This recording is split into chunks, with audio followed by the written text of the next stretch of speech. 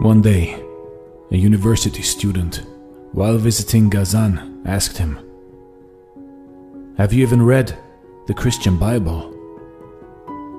"No, read it to me," said Gazan. The student opened the Bible and read from St. Matthew. "And why take ye thought for raiment? Consider the lilies of the field, how they grow. They toil not, neither do they spin. And yet I say unto you, that even Solomon, in all his glory, was not arrayed like one of these. Take, therefore, no thought for the morrow shall take thought for the things of itself."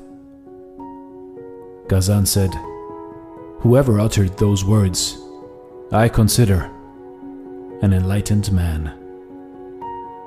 The student continued reading. "Ask, and it shall be given to you. Seek, and ye shall find.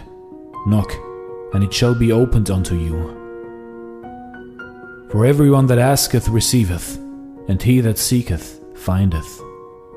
And to him that knocketh it shall be opened."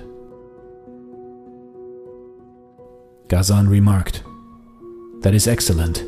Whoever said that is not far from Buddhahood." You see, in life, in your life, if you asketh, receiveth, and he that seeketh findeth. If you really ask yourself and are truly honest with yourself, you shall always receive the right answer, and that what you are looking for, you will find, 'cause man is what man thinks about.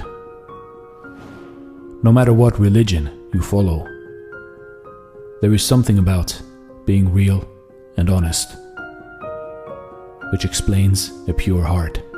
So don't wear your religion in your clothes or in your beard. Wear your religion in your heart. Thanks for watching, and stay blessed.